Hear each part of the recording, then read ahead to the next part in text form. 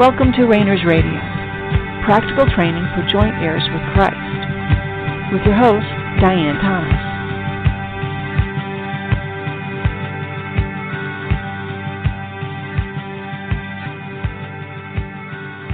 Good evening, and welcome to Rainers Radio. This is Diane Thomas, your host.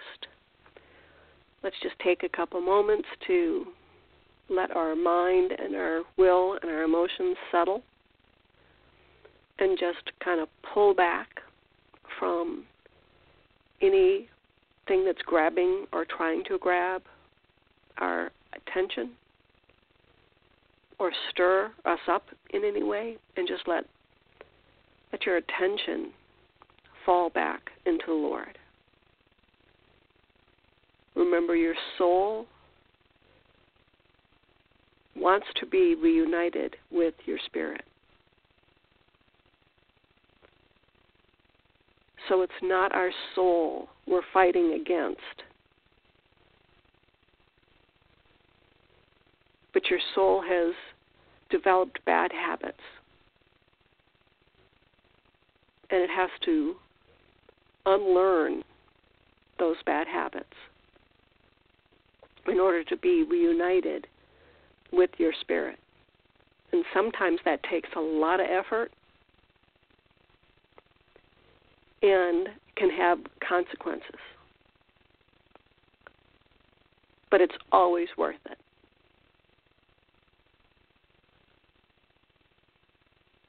The more your soul is reunited to your spirit,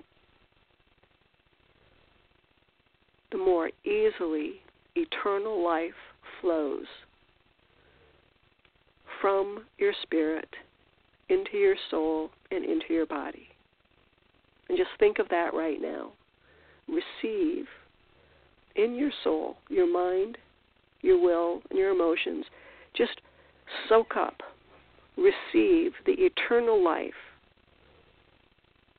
that's flowing from your spirit right now. Just even breathe it in. Just as your heart pumps blood through your body that keeps you alive, the eternal life of God flows through our soul and gives us a new life. Eternal life. The life that we were meant to have. And brings us into unity as one, spirit, soul, and body, but also one with God. Now, we're always learning things. God doesn't have an end. He's eternally creative.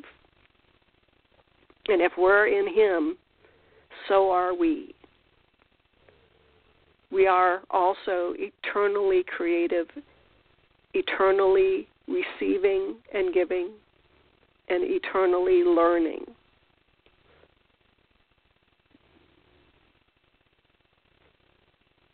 There is no beginning, there is no end. There's now we control our time, or we redeem our time. And the more we accept who we are, even if we don't fully understand it, when we can start to wrap our minds around what God really intended for us for this time on this earth, we can both become excited and content, because our confidence grows in who God is. Our trust in Him increases moment by moment, experience by experience. He proves Himself, His love for us. And those things that trouble us and are stumbling blocks fall away. Even though we put effort into change And even though it can be a struggle for our soul's habits to fall by the wayside, as God changes our soul and conforms our body and soul into oneness with our spirit. Remember, He's doing all that. But it can cause us pain. It can cause us stress because we thought we had it all under control. And one of the first things God shows is, no, we never had it under control. It was all an illusion. And when He starts putting His finger on those illusions, and we see how quickly those illusions fall, it can be very disconcerting. When our kingdom topples and we see how unpredictable and unbalanced it was to begin with, the more we can just let it fall. And this comes by experience. It's not something through our understanding or even a reflection of how we are emotionally or our beliefs or anything, our circumstances. It's simply something we all go through. And there's, within that circumstance, within that process, there is a breaking of our reliance on our own belief system. We find that nothing we can do, nothing we can believe in, nothing we can have confidence in, or anyone we can have confidence in, changes the disruption that God has going on in the very deepest aspects of our soul. And the best we can do is let Him shake everything that can be shaken. Those beliefs and any other foundational or fundamental things that He wants us to maintain will stand the shaking. And if at the end of the shaking there's nothing there, that's fine. It gives God a clean surface to rebuild. But that can be very disruptive to our own beliefs and what we've been trusting, what we have been having our confidence in. The simplicity of devotion to Christ, the simplicity of knowing God, stands in stark contrast to the devices of man, to what we think it takes to be a good Christian, to gain eternal life, to maintain a relationship with God. And the simplicity is that when He pours His life into us, all He wants from us is to receive unconditionally what He is giving unconditionally, and to just say thanks.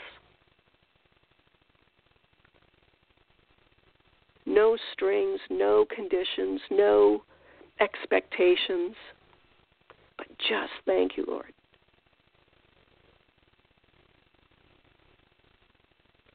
Everything else in our lives flows from simply accepting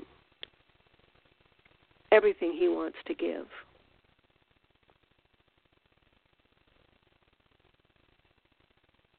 And from there, we can have that confidence that He is changing us and healing us and conforming us to His Son, to be His Son, into His family.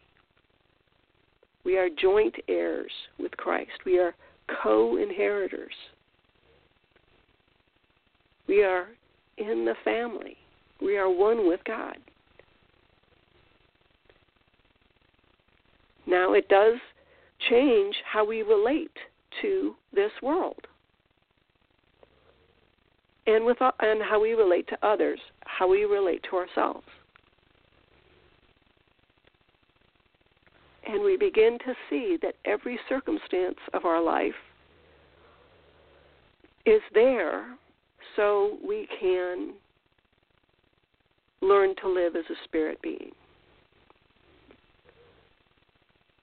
We're learning things about who we are, who God is, how spirit functions, how our soul is meant to function, and even how our body is meant to function when eternal life is flowing freely. Now, it's going to be a while before we get to that point where it's flowing freely through us 100%. So far, besides Adam and Eve, they were participating in God fully, and Jesus was participating in his Father fully. But other than that,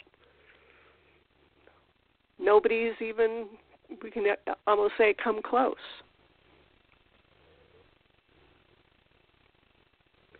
But that one of these days, one of these generations, his promise will be fulfilled. So many are so concerned about, will this be the time when he comes back? And they're looking at all the rumors, all the different prophecies in the scriptures and this and that. And I always go back to he's coming for a church without spot or wrinkle. And we are so far from that. There is no danger that whatever is coming next is coming soon. We are just so far away from being ready for what we think is coming. Either we're wrong about what's coming, which is probable, or we have a totally different idea. We're just going to have to be patient with him, with ourselves, and learn what is it that we are to learn today, now, here on this earth, about who we are and about who God is. And we can enjoy the process.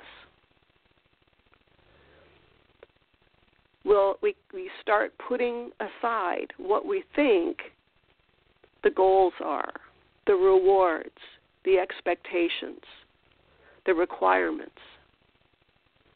What pleases God?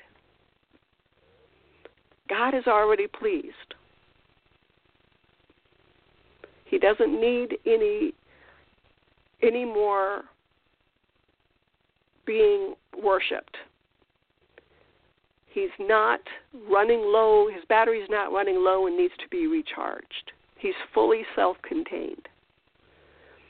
Those things that he asks of us are for our sake, not for his.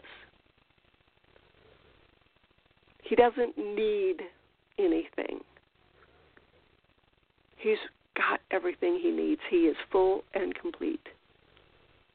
But when he asks us to try things, to do things, to be working on projects, to affect our communities, to raise the dead, it's not for him. It's not even for others. It's for us. He creates opportunities and circumstances for us to learn how to be spirit beings, how to be his sons.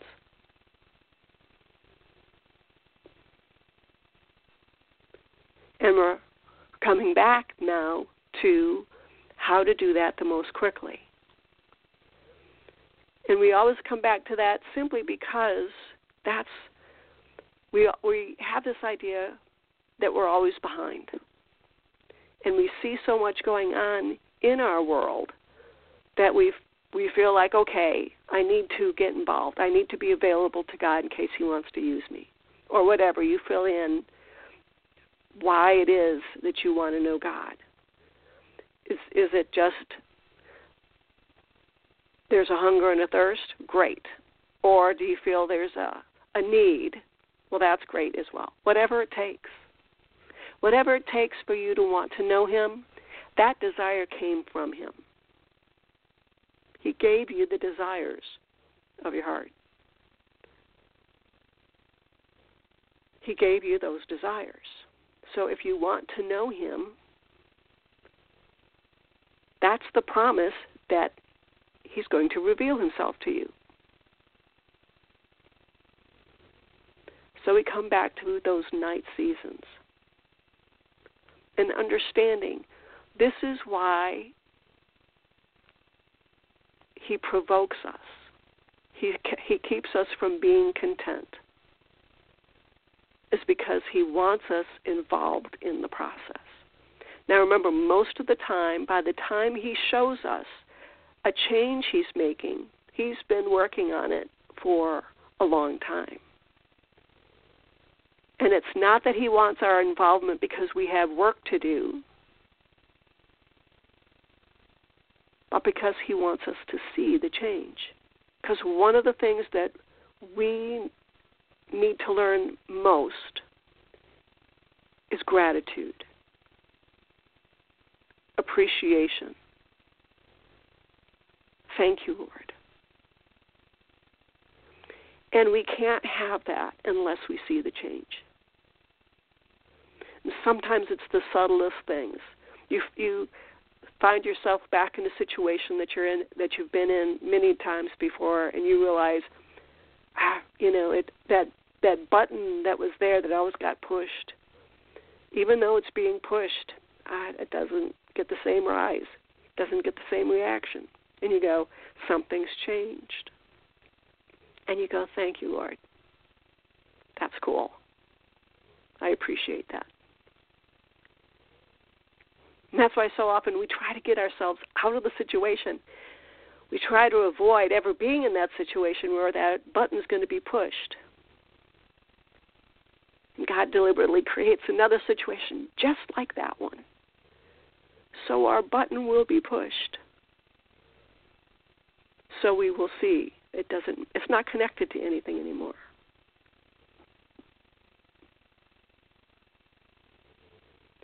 And part of what we learn through this process is that he wants to be known, he is revealing himself, and he can be trusted.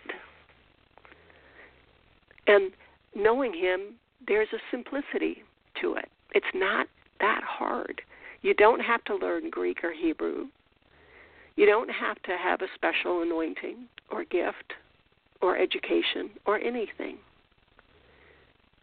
You simply say, thank you, Lord. Whatever you want from me, I want it. Don't let me miss you. Thank you, Lord.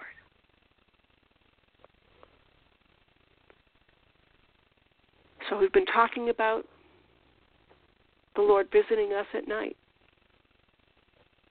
about the basic two different ways that the Lord comes to us without waking us and by waking us. And sometimes he comes to us, and without us knowing that he's working on us, communing with us, speaking with us, he makes changes because it's an opportune time for him. We are the most available to him when we're asleep. Now we want to learn how to stretch that so that we are available to him equally throughout the day and night. But he'll take every opportunity we give him. This is a process. So he starts even at night when we aren't aware of his presence. He is present, and he is working in you on your behalf. He's doing what's best for you. Deep calls to deep. He changes your mind. He quiets our emotions and even gives us new direction without our conscious awareness. and things that if we were thinking about them during the day, we'd argue with him. But at night, when we're asleep, our spirit knows and understands what our soul needs, and our soul, because it's quieted, receives. So over time, we realize something has changed. And even if we don't know when it's changed or how it's changed, we recognize something has changed. And even though they may seem like little tiny things, those are the things that matter.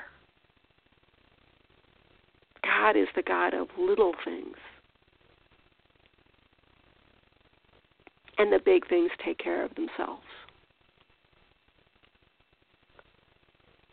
Then, besides communing with the Lord without our being aware, there's going to be times when he wakes us up to be with him. Now, if during the day you're increasing your time spent waiting on him, giving him your time and attention, there will be an increase in those times when God wakes you up at night to be with him. Very often it's become receptive, and you recognized his presence during those waiting times. And your soul becomes thirsty and hungry for spirit. And so your soul is ready to respond in those night seasons when the Lord comes knocking.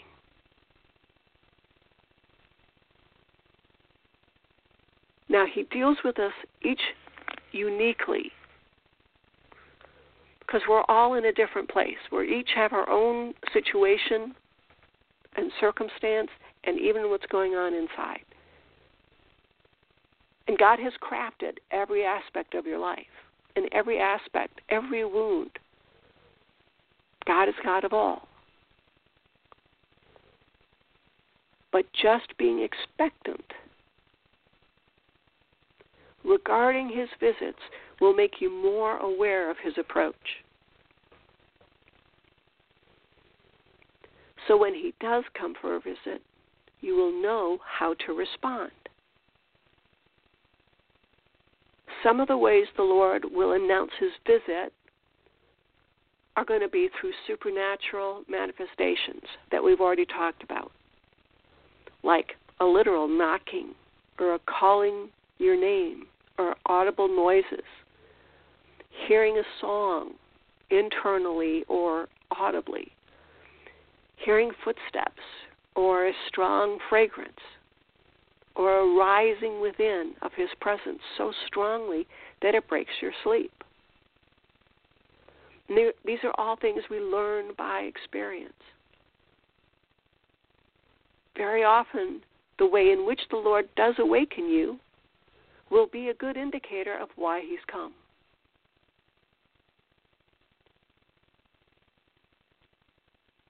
And this is, you're going to learn this by experience. And that list is just some things.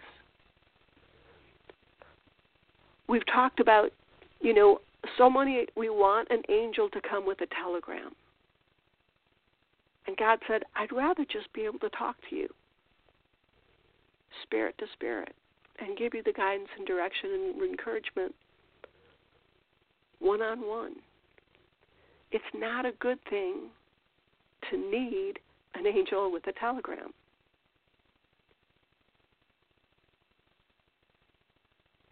So when he does come for a visit, you will know how to respond based on experience. He will have you ready. Now, there's going to be times when you mistake who's come to visit you or why. And that's fine. This is the learning process. We learn more from our mistakes than from doing things right accidentally. So that's not a problem. If you miss him, or say you felt his presence in the middle of the night and you failed to get up, and in the morning when you're waking up, oh shoot, I missed an opportunity. Okay, so what are you going to do tonight? You're going to go to bed earlier. You're going to make sure, you have some place set up in your room to go sit, wake yourself up completely, put your head under the shower head or whatever you need to do, wake yourself completely up, and then go sit with him out of a bed.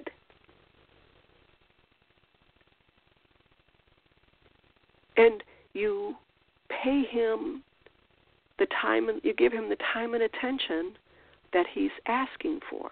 You don't get all angry at yourself. You don't, oh God, I'm so sorry, I failed you. No. It's like, oh Lord,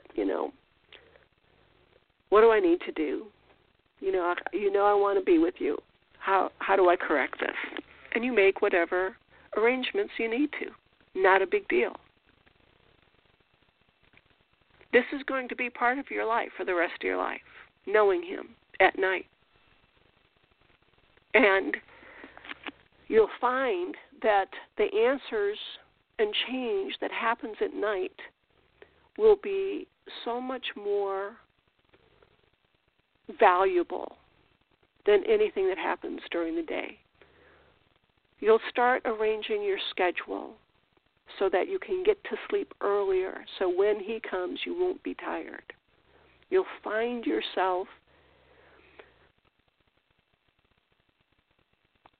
taking nights off so you can be quiet before him, before you even go to bed, making time in your schedule to give him the attention because you enjoy your time with him at night.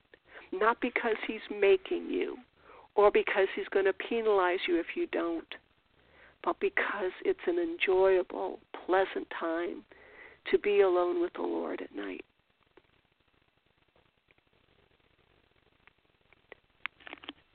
Often the way, again, in which the Lord awakens you will be an indication of his purpose. A soft calling of your name may reflect that the Lord is seeking a time of intimacy with you. Sometimes a sharp knocking may be an alarm regarding an issue or a need for intercession, or that he wants your attention, or even the content of a song heard inwardly may give some indication of the topic of conversation, or a memory or an emotion. So we learn to pay attention to what's going on, not so that we can grab that alarm and run with it, but we can say, okay, Lord, I'm what's going on? How do, Now, reminder, we always remember that just as the night seasons are conducive to our conversations with the Lord because we're available in our soul, that also is a convenient time for our enemies to come against us. So as we are becoming aware of the Lord coming and visiting us, we always start with the same approach. Lord, is that you? This is how we gain confidence that we're hearing from him. Lord, is that you? And we're probably going to be revisiting that process. What if it says no? And how to test. We'll probably be getting into that again in the next few weeks. So if you want to run ahead and you want to go onto the website, a lot of the description is on the website at therainersclub.org, talking about how to hear from the Lord and how to deal with interference. Or you can drop me a line at diane@therainersclub.org, and we can have a discussion there. So until we pick it up here next week, you drop me a line, like I said, at Diane at therainersclub.org or through Blog Talk Radio. Other than that, make some time, have an expectation tonight that the Lord is going to come and make himself known to you tonight. Set aside some time. Don't watch the TV. Don't read a book. Settle your mind. Lord, I'm ready. I'd like to spend some time with you if tonight is convenient. Then when he does, however, make sure, expect that it's him. Lord, is that you? Start there and go from there. Enjoy the process. Enjoy getting to know God. Thanks for tuning in. Have a great night.